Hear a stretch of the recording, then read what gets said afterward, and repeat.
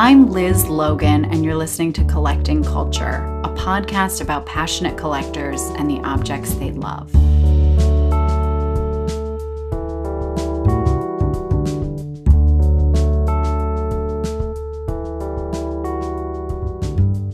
I was introduced to Tam Keinhoff after I met her niece, who sat next to me recently in a needlepoint class.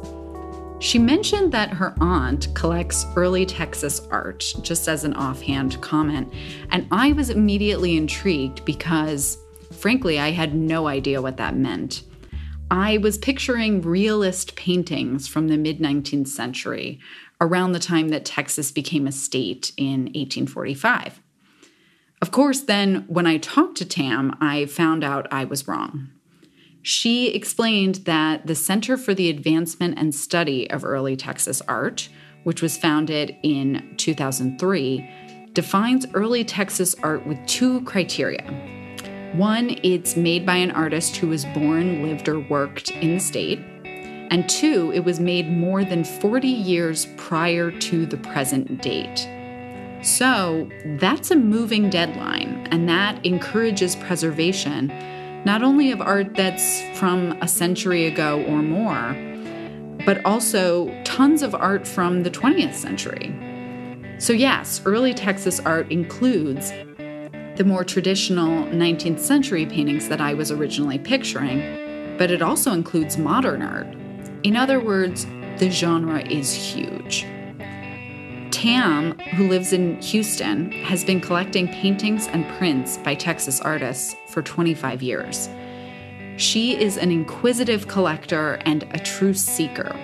After she acquires a piece, she researches the artist, sometimes getting to meet that person.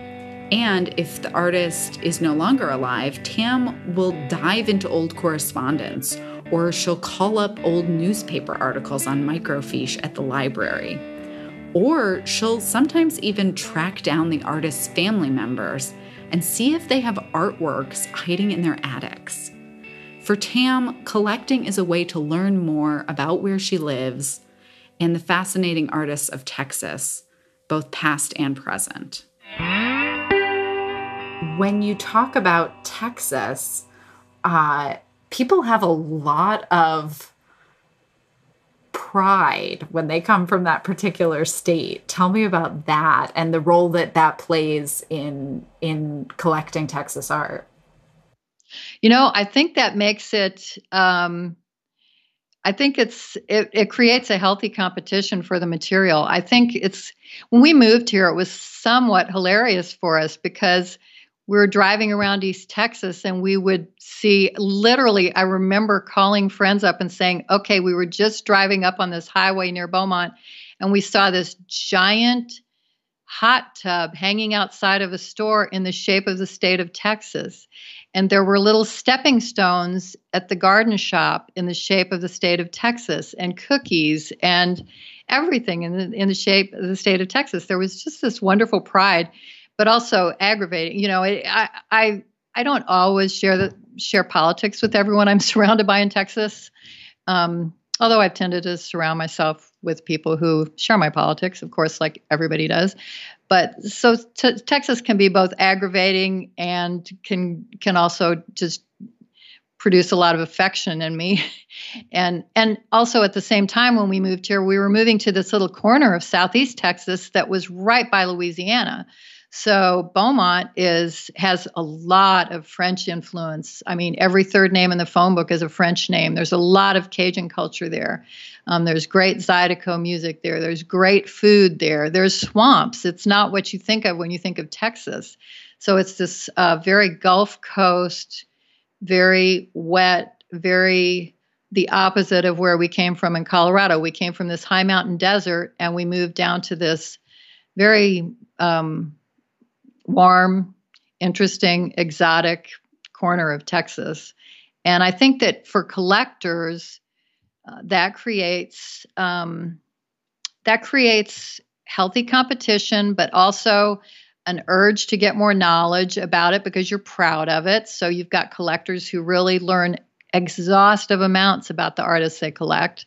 In some areas, in Dallas, for example, I've joked with my friends in Dallas who collect up there. It's a blood sport in Dallas, collecting some of these Dallas 9 regionalist artists. They're probably some of the more expensive paintings in Texas are the Dallas 9 regionalists. And who are they? Tell me who they are. Otis Dozier, Jerry Bywaters, William Lester. And what period was that? They were painting in the 30s, 40s, on to the 50s, and even a little later in some cases. A lot of them ended up at the University of Texas in Austin and went on to do painting that was less regionalist looking. But their look, the Dallas 9 painters had that very regionalist look of the 1930s and early 40s. You know, those paintings that were, Alexander Hogue is a really great example, and his paintings of the Dust Bowl are pretty well known even nationally. You know, the famous painting where the earth looks like a woman who's been ravaged, those are some of the Dust Bowl paintings that are just highly dramatic. And there's not tons of that material around. And there was a big show before we moved to Texas. There was a big show at the Dallas Museum of Art of those painters, and a book was published. And so those paintings are tough to get, and people really go after that group of painters. One of your recent acquisitions is this gorgeous painting that's a self-portrait by Anna Bell Peck. And she was quite young when she painted it. She was a teenager, right? Yeah, she was 19. Yeah. And we've since found out that the paintings that we have by her are wonderful. They're really good, but they're not plentiful. They're just a handful. And we've since found out, because we've been meeting these people just in the recent weeks of our detective work, that she had some mental health issues, may have been possibly schizophrenic. So that she ended up not having a long painting career, and but she had really great talent. So interesting. That is really interesting. It almost looks like what I think of as like European expressionism, that painting. Yeah. I agree with you. I think it does too. What moved you about it? It's haunting looking. I love art that's about art sometimes. So I really always enjoy paintings that have paintings within paintings. So that was a little captivating for me. But also the expression on her face and just some mysterious elements. You know, her hand in the painting is so graceful and also a little spooky. The whole painting's a little spooky. And I just think it's really wonderfully expressive, beautifully composed, and interesting. And how did you find out what you know about her life? Through, and really, I can't claim this research. I'm really good friends with Randy Tibbetts, who's a longtime research librarian at Rice University here in Houston, but who also is a collector of early Texas art. And he has done extensive research specifically on Houston artists, and he's encyclopedic about Houston artists. And so he's done some research on this artist and knew some real basic things about her.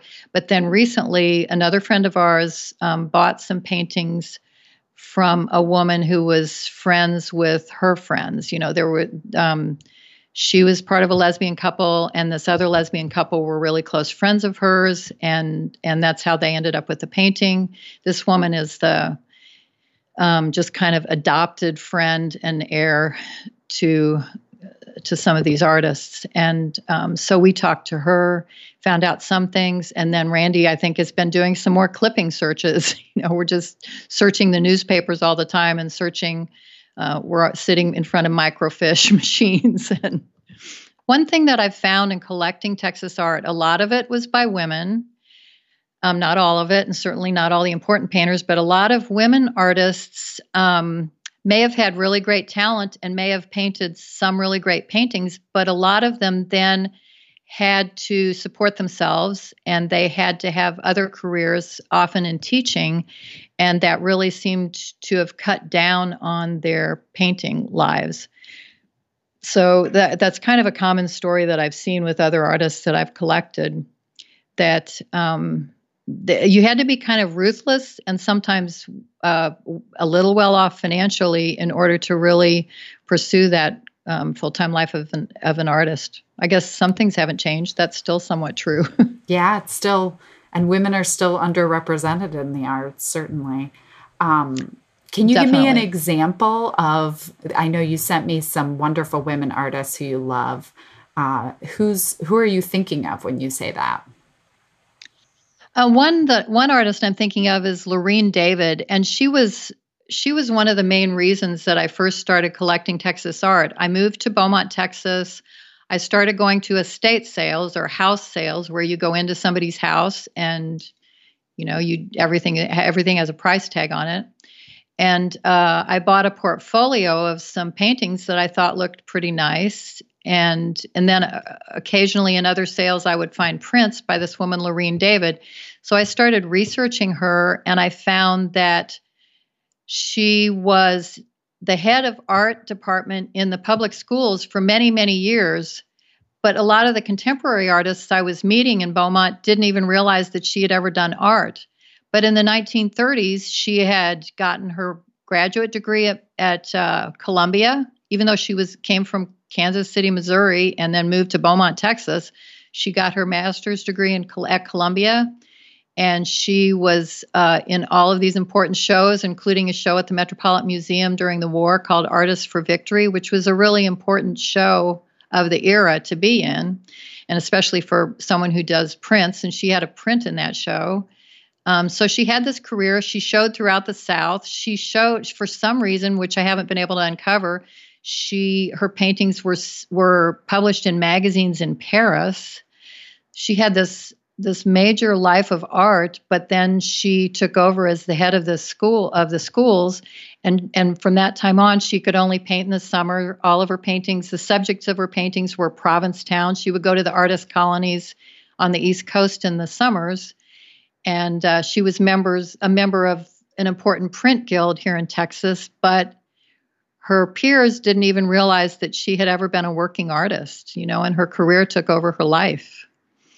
But I think, my theory is that she then influenced with her hiring of serious artists as teachers, and with the rigor of her approach, which I've read quite a bit about and talked to people about. I think she ended up creating a really rich art culture in that town because she was a serious artist.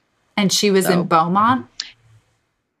And she was in Beaumont, of all places, this place in East Texas. But like many places in Texas, there was always money floating around. And so art could make a way in those places, and did. And there was always support for the arts even in Beaumont. I think another really great woman artist who was really influential here in Houston was Emma Richardson Cherry.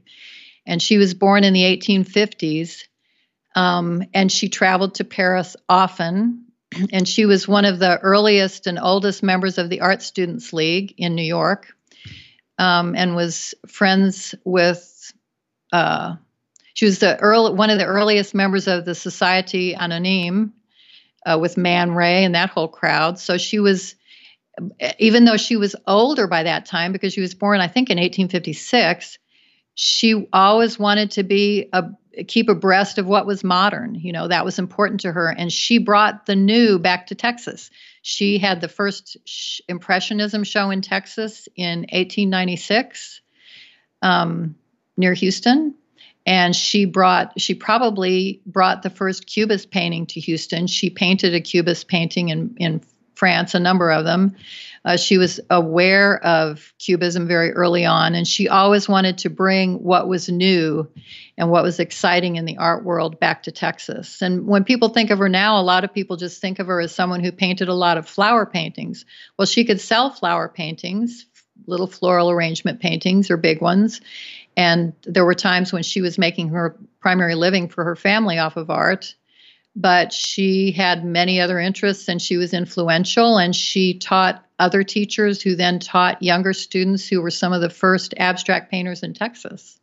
So she also founded organizations that went on to be the organizations that established museums, like the Denver Art Museum, the Kansas City Art Museum, the Museum of Fine Arts Houston, highly influential. So, but her longest time was in Houston. She married someone here and she would travel to Paris for many years, but she always came back to Houston. Houston became her main home. Now that we know a little bit about what an amazing life Emma Richardson Cherry had, tell me a little bit about the painting that you have of hers. The Emma Richardson Cherry painting that I sent to you, I think is interesting because by that time, she was 60 years old. That was in the 1920s. She painted that painting in France. It's of a little bridge in France. And yet it's not a traditional painting of a bridge by any means. And you can tell she was looking at people like Marsden Hartley at the time and was interested in modernism at the time. And so I think that's just a really early modernist looking painting by a Texas painter that you might not necessarily associate with modernism.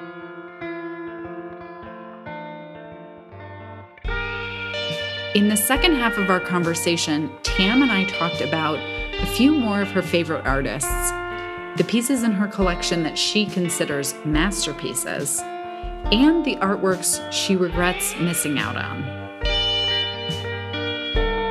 So then you've gotten to meet some of the artists whose work you collect. Can you tell me a story of someone really interesting, an artist you've gotten to meet who you really enjoyed? One really colorful character artist is Maudie Karen. And I met her when we first moved to Texas, and she was kind of toward the end of her career and the end of her life.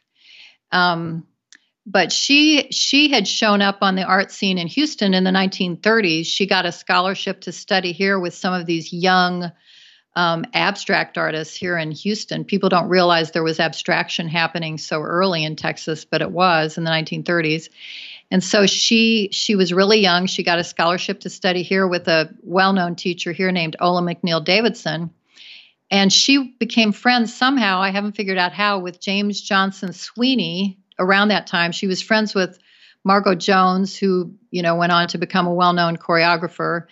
They were in this little avant-garde theater group, and she became friends with James Johnson Sweeney, who later was the second director of the Guggenheim Museum.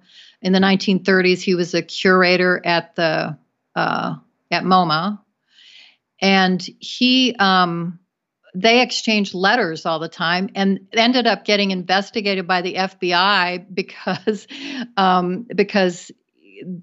they thought that she was writing this really abstract way because she'd been really influenced by Gertrude Stein. And so she's writing these weird little letters talking about Pook people that she later painted. And she's writing these letters to James Johnson Sweeney, and the FBI ends up investigating both of them as a result of the letters. And she was the kind of person who would go to Europe with her friends and have to be restrained from literally dancing on tables. She dressed so colorfully. She did a show in Berlin, I think, or in Germany in the 1980s. And she was in her 70s by that time. And she was wearing purple hair and green tights and Mary Jane shoes and some outrageous dress.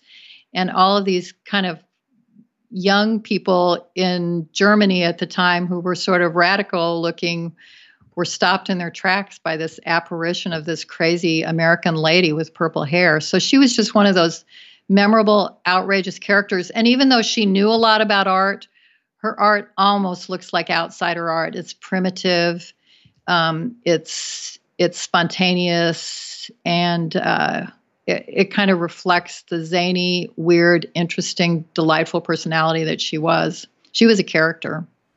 What's a favorite piece of yours that we haven't talked about? I really love this painting by Catherine Green. And it's a painting probably from the Gulf of Mexico of fishermen. And it's a 1930s painting. And I just think she's one of these kind of best kept secrets of Texas art. She was in one of the more important early exhibitions, the 1936 Centennial Exhibition. And every painting that I've seen by hers is really beautiful and really skilled. She studied in Paris in the 1930s, like some of those ladies did. She came from a well-to-do family, and then her husband died early on in a car accident. So she ended up going into the family timber business and working and kind of getting away from her paintings. And because the family was well off, the paintings never really traveled outside of the family. So they never really made it onto the market. But we knew about her from this Centennial show, and we contacted her family when I was working on a show at the museum in Beaumont. And we went around to all the family members and found all these terrific, wonderful paintings. And the minute the catalog from that show was published, we had people from all over the state wanting to find out how to buy her paintings because they were so terrific. But they're just not out on the market. And I think that's just another example of some of those women who ended up not really having a mainstream art career, but who did really quality work. I also want to talk about, because you talked about Maudie Caron, and you had sent me something by, I think, do you say his name, Robert Prusser? Yes. And were they connected? Because I want to talk about that painting, because that is such a beautiful painting of his. Yeah, he was something. They both studied with Ola McNeill Davidson. And I think that Prusser and one other artist, maybe Frank Deleshka, who was also in that group, I think they funded the scholarship for her, for Maudie. And so, yeah, they were connected. They were all in that artsy group that hung around with Margot Jones, a theater person, and they painted sets for this little avant-garde group, but they also studied with Ola McNeill Davidson. And then Robert Prusser showed such early talent. I mean, he was such a little prodigy. From the time he was 17, he was painting these wonderful little paintings, these fantastic abstracts. So Ola McNeill Davidson took her when he was just 17 years old to Chicago, where Moholy Nagy was teaching at the new Bauhaus, and got him accepted to study at the new Bauhaus. And Moholy Nagy said at the time he couldn't believe someone that age was making those paintings, and he couldn't believe that those paintings were being made in Texas. So Ola McNeill Davidson, the teacher, said, paintings don't come from the highways, they come from the byways, or something like that. I mean, she let him know that you can find great paintings in many out-of-the-way places. And that painting, to me, it seems to look like Kandinsky. In my opinion, I see so much. It looks a lot like Kandinsky. Kandinsky, sure. Or maybe Miro also. A little bit of Miro I see in there. Yeah. You sent me many photos, which were wonderful. And you sent me a photo of some paintings that were hanging in your kitchen. But I want to talk about the ceramic plates that are surrounding those paintings, because there's just no way we can not talk about them, because they were totally jumping out of the photo. So what is up with the ceramic plates? Well, that started with my friend David Lackey, the antique dealer who I'm working for now.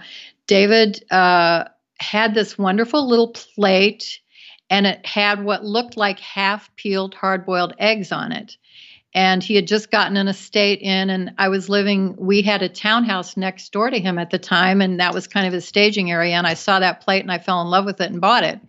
And so being me, and being this kind of, I always want to find out about things, and then I want more of them usually.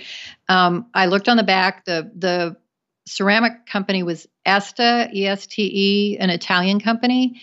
And I started just searching online, and I found out that those ceramics were sold by Neiman Marcus and Tiffany in like the early 60s. And there's just a whole category of these wonderful trompe l'oeil sort of ceramics. And I guess they're maybe the descendants of 19th, 18th, 17th century Majolica, but they're 20th century. They're much more accessible and affordable, and I like them more. I think they're just really fun. And so since I have this bug of collecting, if one is good, 50 are so much better.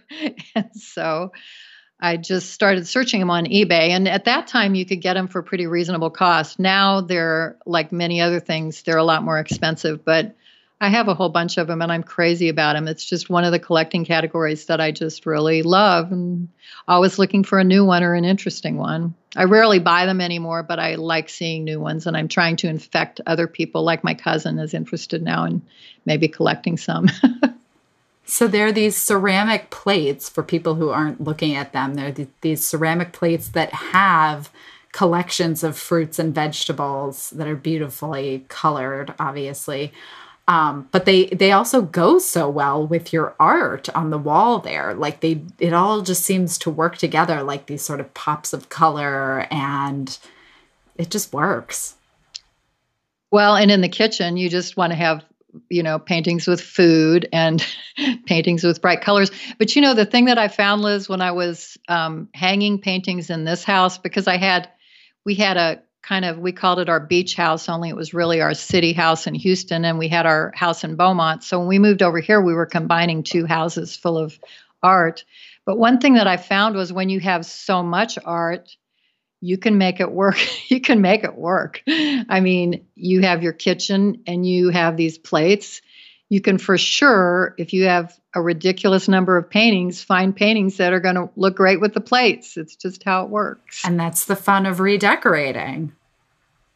That's right. And that's the fun of collecting, maybe not at the masterpiece level, although I think I do have a few masterpieces, but that's the fun of collecting deeply into a category, I would say. Okay. Well, now that you've mentioned that you have a few masterpieces, what are they? I think, and maybe masterpiece is too strong a word, but I do think that our two Bror-Utter paintings are really great examples of that group of artists, and particular of his paintings. That was a group of artists in Fort Worth. And again, they were this the regionalists were painting that kind of mainstream at the time, American regionalist style. And these Fort Worth artists were a lot more out there. They were heavier partiers. They were more avant-garde. I think they were a little wild. They traveled to New York a lot, and they were painting this kind of more surrealist looking stuff. And I think Bror-Utter was one of the best of that group of painters. And I think these paintings of these weird creatures that he was doing in the 1940s are just a really wonderful example of his work. And I really enjoy them. I really love them. They're super creepy and super fun. They kind of remind me of Dali. They also remind me of, in the movie Beetlejuice, like when the sculptures attack them, that's what they look like. They look like those sculptures. I can see that. Sure, they're very mobile. They look like they could move around on the plane of the painting. Sure. So let's also talk about your other collections that aren't ceramic, beautiful plates or paintings, because you also love quilts and you love textiles. Tell me a little bit about that. I do love textiles. In fact, you had said as a possible question, if you didn't collect paintings, what would you collect? I really will always regret that I didn't start collecting textiles from Uzbekistan just ages ago. And I have a few, ikat fabrics and just wonderful textiles from that part of the world. But I'm a sucker for textiles. Well, we'll have to check it out. So at the end of our podcast, we want people to do this collecting culture questionnaire. The first question is, if you could collect anything, what would it be besides what you already collect? You already answered that. Well, but I have another one. I think my number one thing would probably be, I wish I had started 40 years ago collecting Kachina dolls. or maybe even before I was born, I would have needed to start. But those just absolutely knock me out. They just, every time I see them, like on my list of things I would steal first from the Museum of Fine Arts Houston, it's the Kachina dolls. So just tossing that out there. And then, okay, so if you could live in a different time, when would that be? I think I would want to live at no time in the past. I would want to live maybe 50 or 75 years into the future. I would want to know what things have held up, what things people are collecting then, what things were absolutely gone from the collecting universe, what things completely lost their spark or lost their glamour. I just think I just think I'm someone who would want to live in the future. I've never been someone who thought, oh, even though I collected all these antiques, I never thought, oh, I'd love to live in the Edwardian era or the Victorian era. I never had those thoughts. Even Art Deco, I love early modernist stuff. Never wanted to live in 1920s Paris. So, what's a collecting mishap you've had or something you bought that you regret? My collecting mishaps are always on the side of things I wish I had bought. I can't think, even things that I don't love as much as when I bought them, I still learned a lot from buying them. So I think my mistakes have been, I should have bought a wonderful, abstract, huge Richard Stout painting 10 years ago, the first time I ever looked at one. Or I should have bought a Ruth Euler Earth Rhythms painting when I had a chance at about half the price they are now. I think those are my mishaps, things that got away, things that I didn't buy. And maybe not recognizing genius when you had it just right in front of you. Right. Or not recognizing a bargain, not recognizing, you're always pushing the limits of what you want to spend. Maybe just not pushing them quite far enough, even when I knew that the painting was great. So, and everybody has those mishaps who's a collector, I think, but mine are more on that side than the other side. Not buyer's remorse, but not buying remorse. Right. Exactly.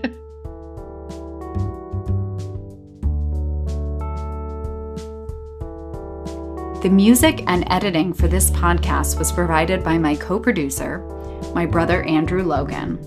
More of his work can be found at logansound.com. If you enjoyed this podcast, we'd love it if you'd subscribe, rate us in your podcast app of choice, and tell your friends. For more photos and details from this and our other episodes, visit collectingculturepodcast.com or show us your own collection by tagging Collecting Culture Podcast on Instagram. We'll be back next month with another collector.